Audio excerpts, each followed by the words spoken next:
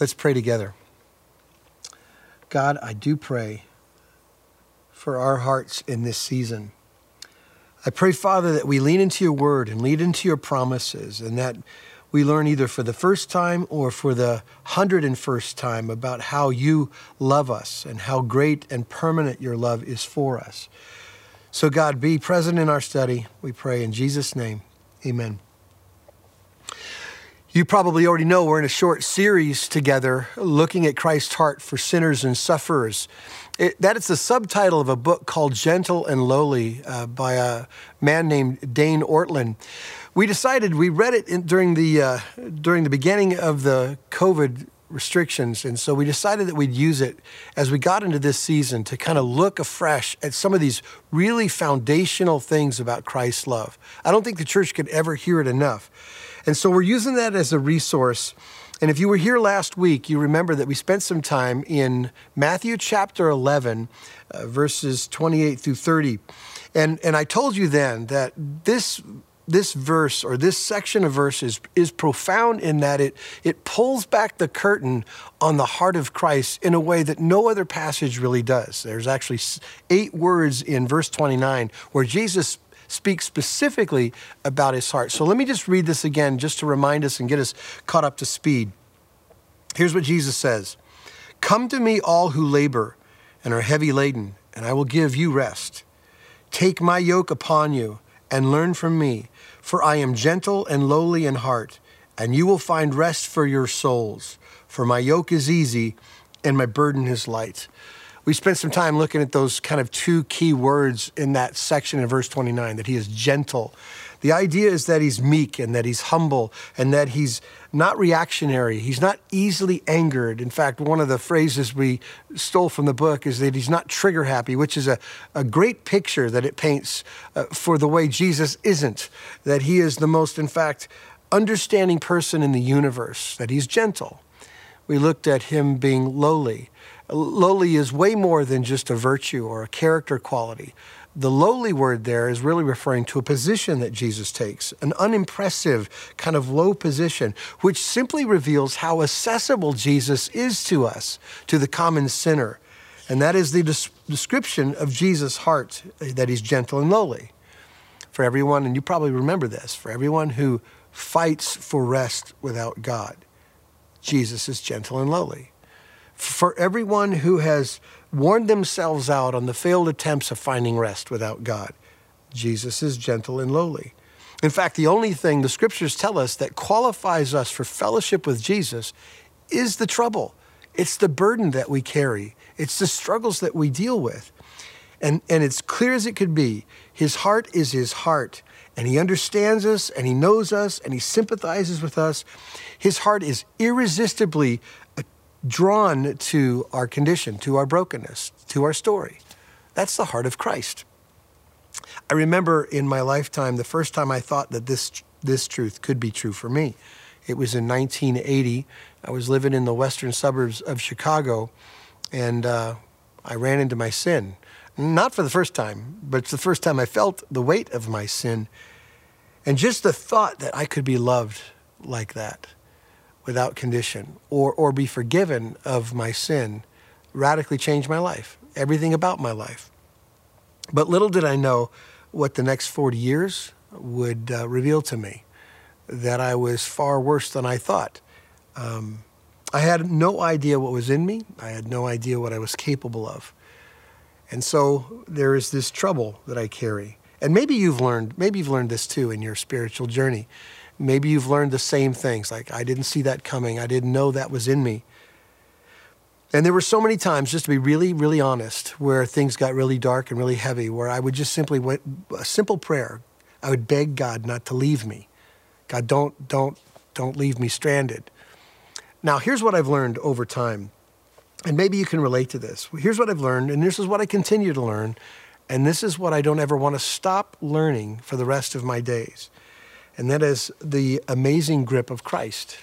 He's tenacious. The tenacity of his holding on to us is indescribable. And that's what we're going to talk about today. In fact, there's a passage that if you have your Bibles, you can turn to in John chapter 6, one verse that you're familiar with, where we're going to just kind of spend some time pulling it apart, the word specifically, as Jesus lays out for us this idea that he holds on to us with an eternal grip. So let me read it, and then we'll talk about it. It's John 6:37. All that the Father gives me will come to me, and whoever comes to me, I will never cast out. There's so much in that verse. There's so much truth and weight in that verse that we could actually do a long series to talk about all of it. So we don't have the time for that today. So it's going to be more of a touch and go across the most obvious parts of this verse. So I'll just pick out like 7 particular words or phrases and make a couple of comments. And then we'll make a conclusion at the end about Christ's eternal grip on us. But the first word I want to talk about is the first word in the verse. It's the word all. What does all mean? All means all.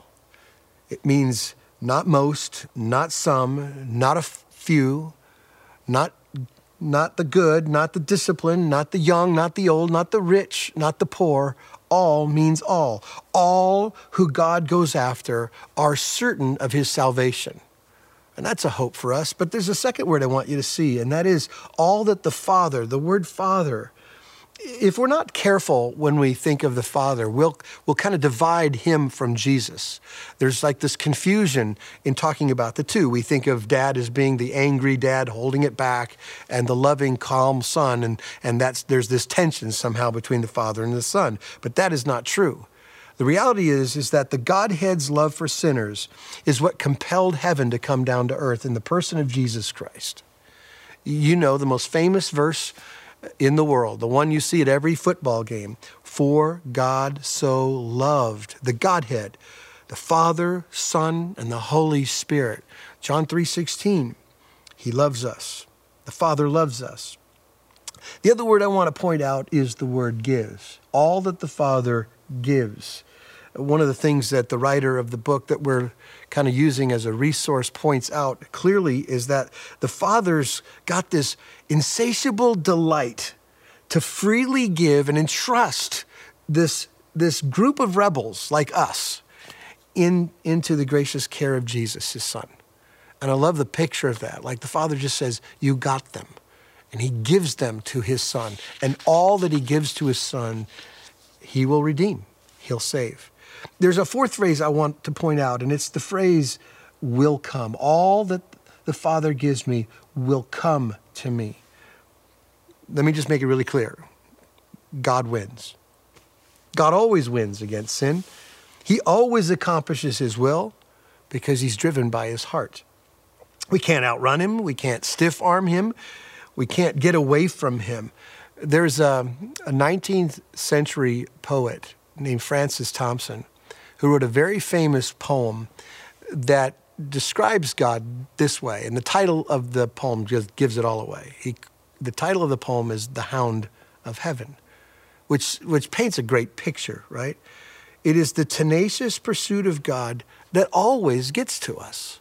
He's not thwarted by us. There isn't any set of circumstances or conditions in us or in the world that could stop the Hound of Heaven from getting to us. All that the Father gives me will come to me. There's a fifth phrase I want you to see, and that is the phrase, whoever comes. Whoever comes. The Bible says 2 things regarding this subject that seem at odds.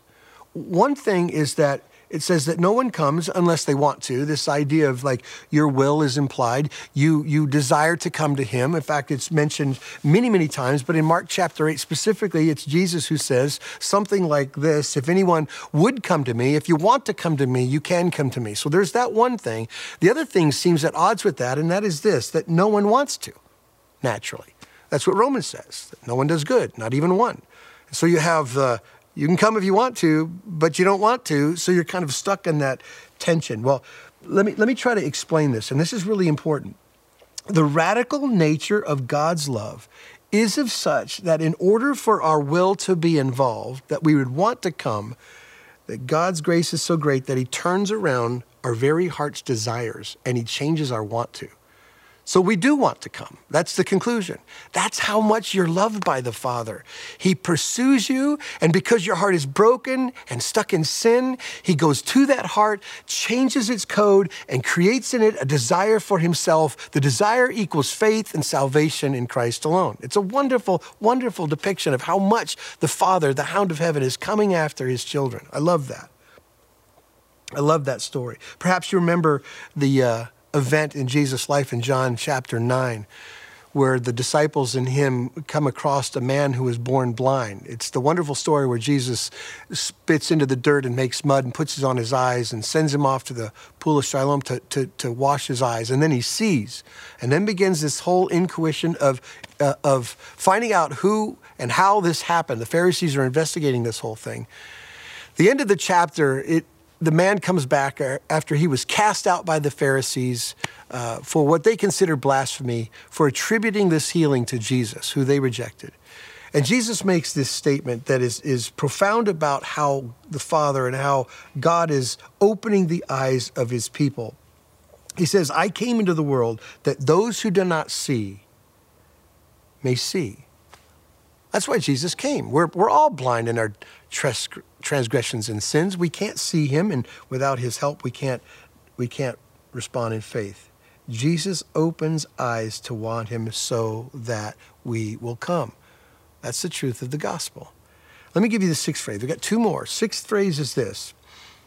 Pretty clearly, all that the Father gives me will come to me. Come to me, and whoever comes to me, that's the phrase. Here's the reality, and you probably already know it. We do not come to a set of principles. We don't come to a series of doctrines or things like that. We come to a person. Jesus gave his life to be with us. God eternal, the creator of everything, the sustainer, the one who holds everything up by the power of his word. He came to us, and we get Jesus. We get God. That's the promise of the gospel. And then one last phrase, and this is where we'll hunker down for the rest of our time. And it's this phrase, and you should probably circle this phrase or highlight this phrase. And that is this, that whoever comes to me, I will never cast out.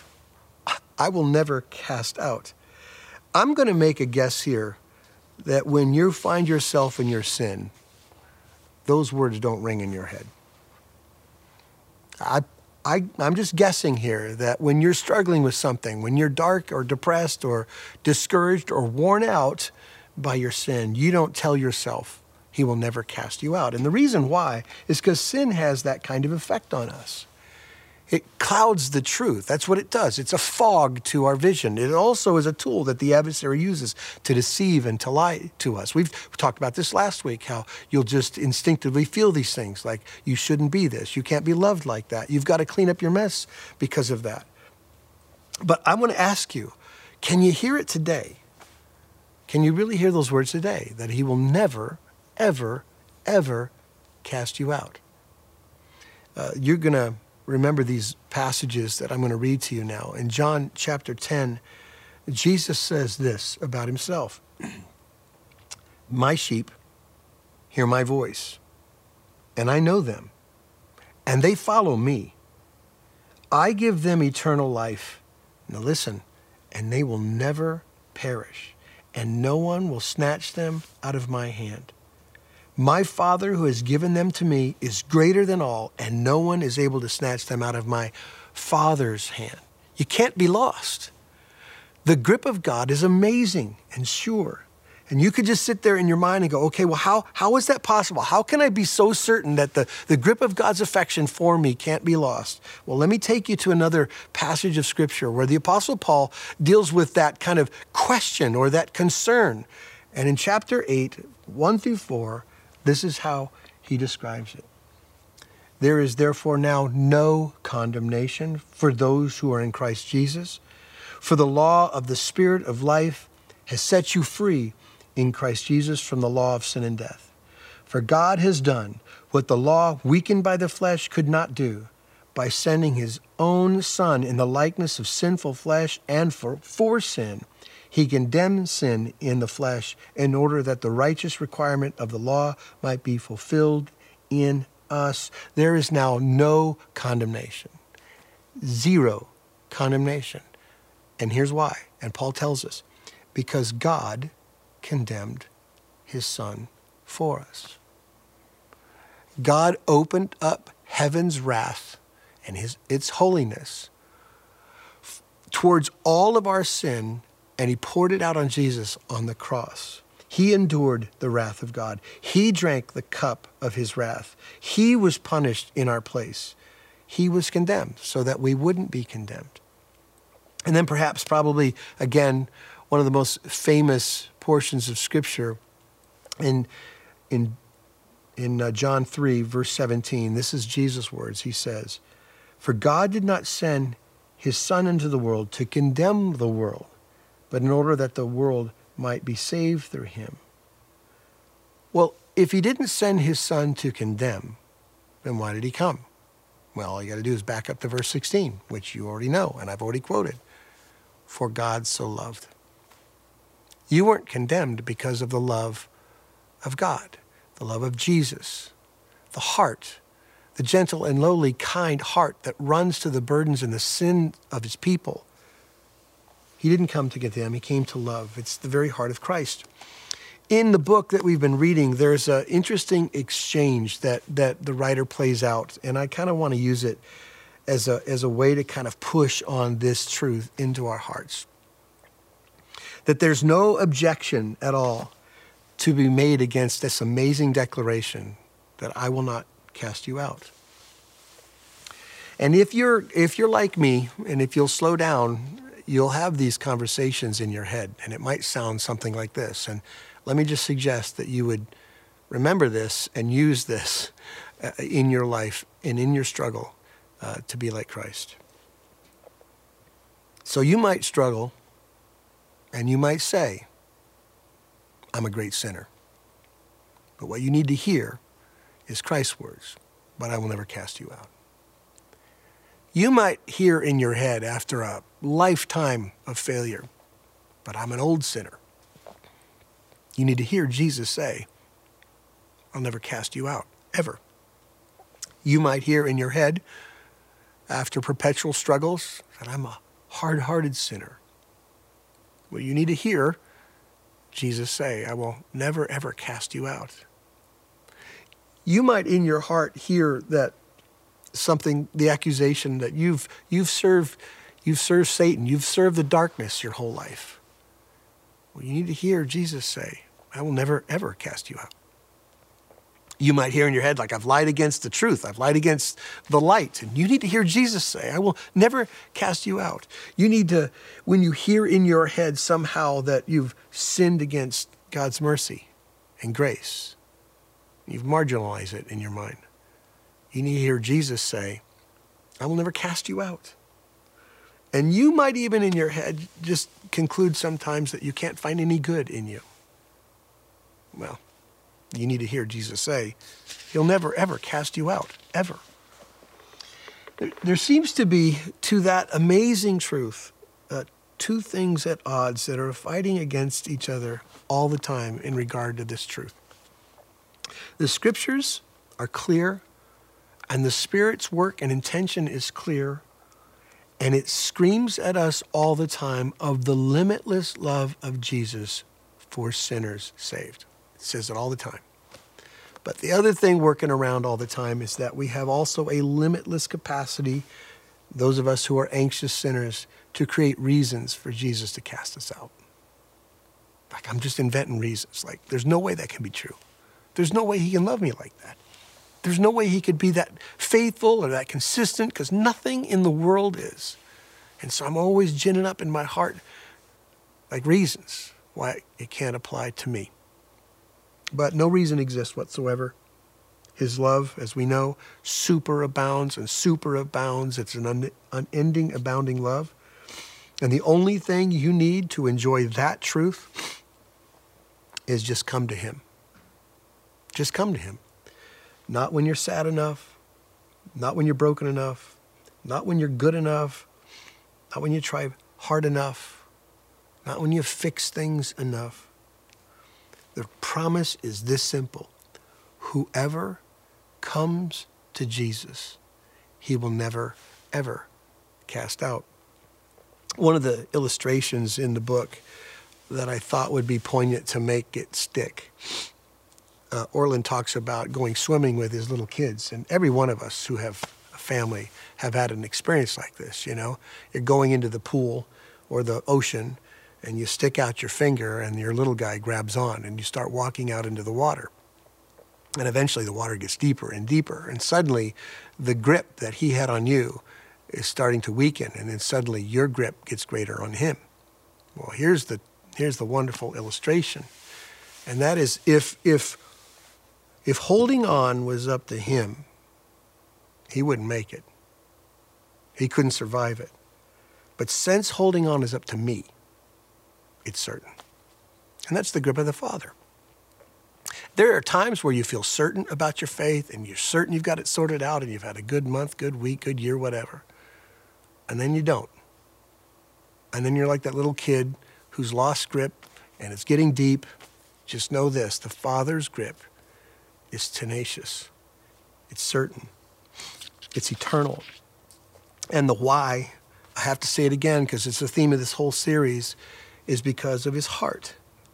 Some might put this conversation in theological terms, like, oh, yeah, I've heard this before. This is a conversation about the perseverance of the saints, like we're Calvinists, right? That's what it is. And yes, there's truth to that, and the perseverance of the saints is that you once saved, you're always saved. You can't be lost. That's a true thing, we believe.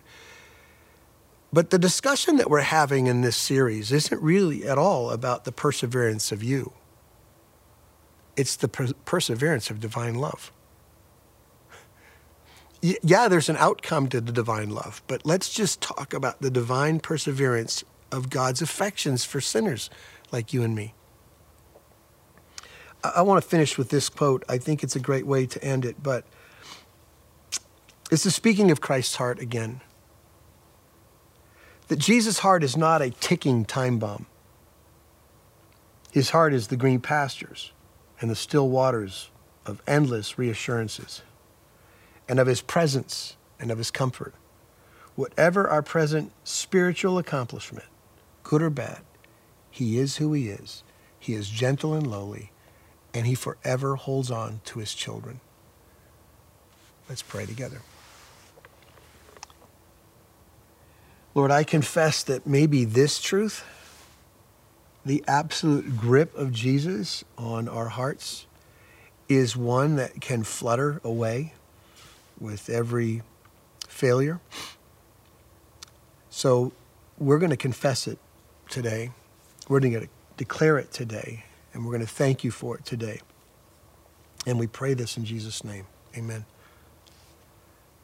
You know, we have a perfect moment to declare this in a more deeper, profound way. When Jesus was with his disciples in the upper room before he went to suffer, he took a common loaf of bread and a cup of wine to paint a forever picture of what he was about to do.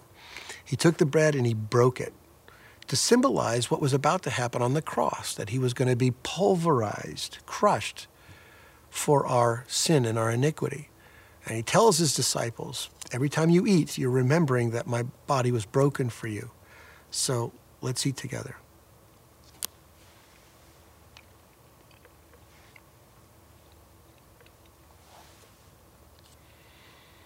After supper, Jesus took the cup of wine and said, this cup represents my blood, which is shed for you.